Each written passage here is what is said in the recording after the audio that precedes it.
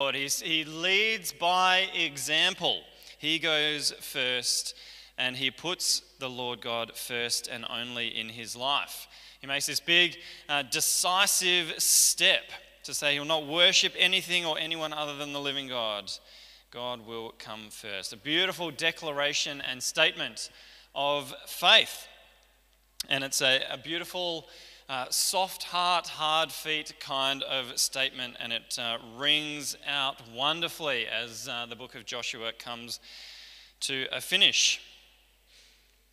Now, I think it's actually even more significant when you put it into its context, when you read it inside its story. Don't just take that phrase, don't just take your badge, your name tag home and just read that statement. It's actually more significant, more beautiful when you know the story that it's sitting inside. And what's happening here is God's people are going through a seismic shift, like a huge change that is happening to them as a community. It's almost hard to imagine the amount of change that they are going through. They're going from a centralized leadership model where Joshua, as one man, is the leader. And before Joshua, there was Moses, one person leading the entire nation all together. And they were moving around as one. They were one nation, one community, all moving around together. And now they're being distributed. So they're shifting out. Each tribe has been allocated a portion of land. And it's really good to pull this up on a map and to have a look at where they're all going to go to. They've all been told to, take this portion of land and you need to clear it out. You need to settle down here. But what's happening is they're no longer having this centralized leadership. It's a huge shift. They're going to be separate tribes, still having a sense of identity together, but not having a centralized government, if you like. Try and imagine, so we've had this conversation that has started all of a sudden, it seems, and we've recently had Queen Elizabeth's Platinum Jubilee celebrated, so a very long reign. We've had the Queen's birthday holiday, which is not actually her birthday, but it's a nicely placed public holiday for us in the year. All these celebrations, and all of a sudden we've got this conversation that our new government has started about becoming a republic. It's kind of, okay, what's going on here? My first thought was, okay, welcome to the next divisive topic for the few election cycles coming through, because there'll be people who are, really pro-monarchist, there'll be people who are pro-republic, a whole lot of people who don't really care at all, but we, might start caring at some point as the conversation progresses. But that's a big change for Australia that we're thinking about to become a republic. It's a change in identity. Now imagine if the change we were thinking about was actually to just have states and to disband our federal government. Just having the Victorian government looking after us and a different government for South Australia and I'm getting a few shaking of heads already. Yeah. Could you imagine what that's like? To just go, okay, states and territories, go your separate ways, do your thing. We're still Australia. We'll still have an identity, but no centralized government for all. We'll just have the states. Could you imagine that? Now, could you imagine in the church? I was trying to think, what would this be like in the church? I think in the church it'd be like the staff and parish council, church council disbanded, and we just had connect groups. Maybe that's kind of what it'd be like. We wouldn't have this building, we wouldn't meet centrally.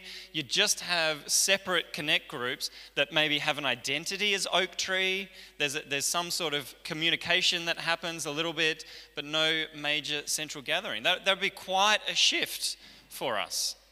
Now, there's churches who do function like that and function really well. Like that's a really healthy model in some circumstances. But it would change. It would change a lot, wouldn't it? It'd change a lot for me. Now that's not going to happen. And Australia is not thinking about going to states and no federal government. It's not happening. But can you feel like that? Almost that just imagining it kind of stresses us out a little bit. Just thinking about it is a concern. So imagine that, like that kind of shift for God's people that they're going through. And it's in that context. That's the context in which we have this amazing phrase. It's a beautiful moment that they go through. Because change is huge. Change is really hard. It can be really challenging and really unsettling. Change really challenges all of the things that we hold near and dear. Thinking about Australia going through change, well, maybe we hold the flag near and dear. And what happens if that changes? Or I like the fact that I have family members in other states and I can go and visit them. What would happen? Or for the church, maybe we like this building. We like gathering in here, being a part of something centrally. And then we think about change in our own lives. We think, well, what's going to happen to my superannuation, income, revenue, where I live?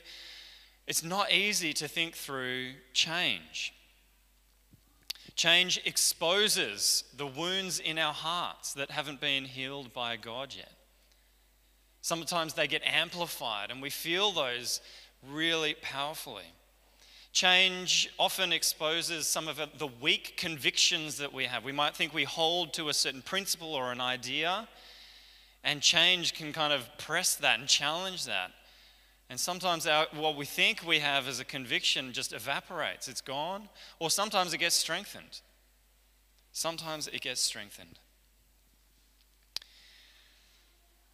Well, Joshua understands the gravity of this moment. He knows that this is a crucial juncture, that this is a big change. It's a make or break occasion with far-reaching consequences into the future. He knows that any tribe that doesn't put their faith in the Lord God as their first and their only will struggle and fail. He wants them to stand firm and united and to commit.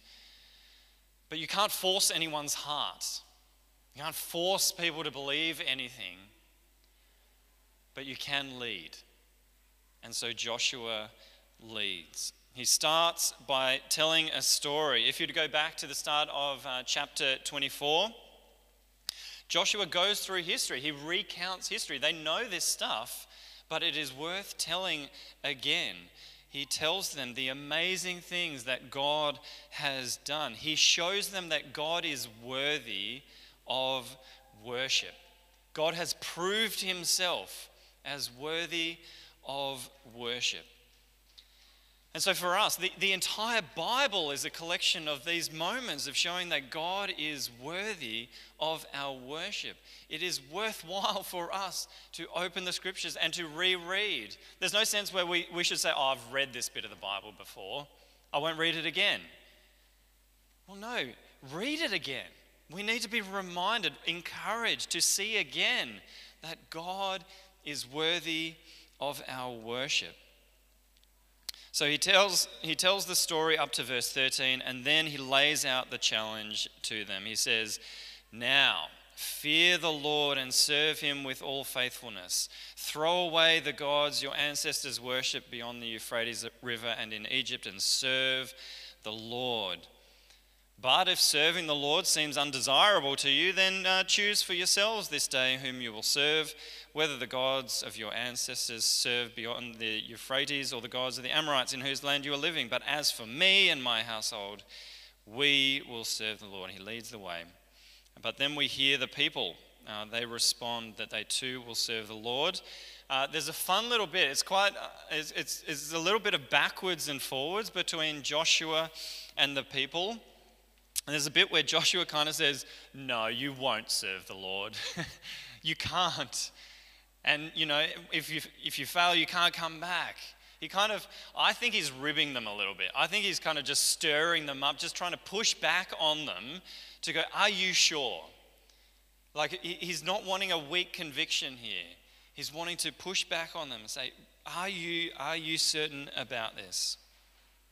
He's challenging their conviction. He actually it's giving them another opportunity to affirm their faith. It goes backwards and forwards. They make multiple declarations and commitments to serve the Lord. and then it's written down, and a stone reminder is set up in place. And then it says, then Joshua dismissed the people, each to their own inheritance. So that's the constitutional change there. He dismisses them. He dismisses himself effectively. By dismissing them back to their land, he is dismissing himself. They're distributed out as tribes. And then it says, the next verse actually says, after these things, Joshua, son of Nun, the servant of the Lord, died at the age of 110. What a champion. He leads other people in their faith by leading himself, by being courageous himself. He wasn't perfect. He made mistakes along the way. We've heard about some of the mistakes that Joshua made. But right to the end, he's wanting to keep going, and he's wanting others to keep going. He's wanting the tribes to keep going in faith. And so there's words, there are statements of faith. But are these just words? Are these just, nice words to have on a sticker to take home with you? Is a commitment of faith just some fine words? No. These are beautiful words to say. But if you go to the book of James in the New Testament, you might know that in there it says, faith without deeds is dead. There is a necessity for us to walk in those words that we have committed to. And the tribes of Israel had to. They had to go, and they weren't just fine words for them to say. They knew the consequences of it. They were going back to wage war. They had to really step out in faith. And so for the tribes of Israel, they organized their lives around their central commitment to God. They didn't organize God around their lives. There's a huge difference there between organizing your life around God and organizing God around your life. There's a huge difference. Who's orbiting who? I like to think, who's orbiting who? So, we've got the sun, and the earth orbits around the sun in the solar system. So are we the sun and God orbits around us and our life? Or is God the sun and we are orbiting around him? Sometimes we think we are big and we like God in our pocket to take around. But are we organizing our lives around God? The Israelites, they found joy in harvesting their crops and in growing their livestock and then giving the best portions to God. It's actually counterintuitive. It's not good farming practice to sacrifice the best lambs and the best goats. You use them to keep breeding. But they chose to give the first and the best to God. They didn't give their leftovers. They didn't give the redskins and eat all of the sherbet for themselves. And in fact, they gave much more than that. They gave their lives. They sent young men off to war, and they died for God's glory, to finish the mission that they had been given. Now, if you keep reading through, you'll know that the book of Judges that comes after Joshua isn't always pleasant. And you keep reading through the story of Israel. They fail. Why do they fail? We hear time and time again is because they turned away. They didn't keep God first. They incorporated other worship. They were distracted in their worship by other things. But here they make a commitment. They knew that it was worth it because God is worthy. It is worth being a part of the cosmic and eternal story. Life is meaningless without God at the center of it. But when God is there, shaping and forming you and creating opportunities for you to show love and to walk humbly with him and imitate the life of Jesus, then all the other stuff just fades into insignificance. So friends, may you know that joy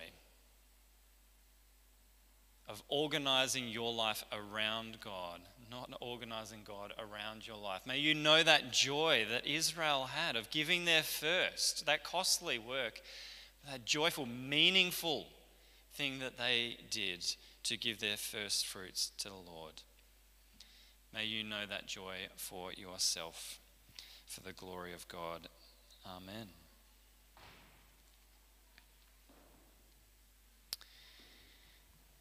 Well, I'm going to invite all of the kids back now, and we've got a prayer activity that we're going to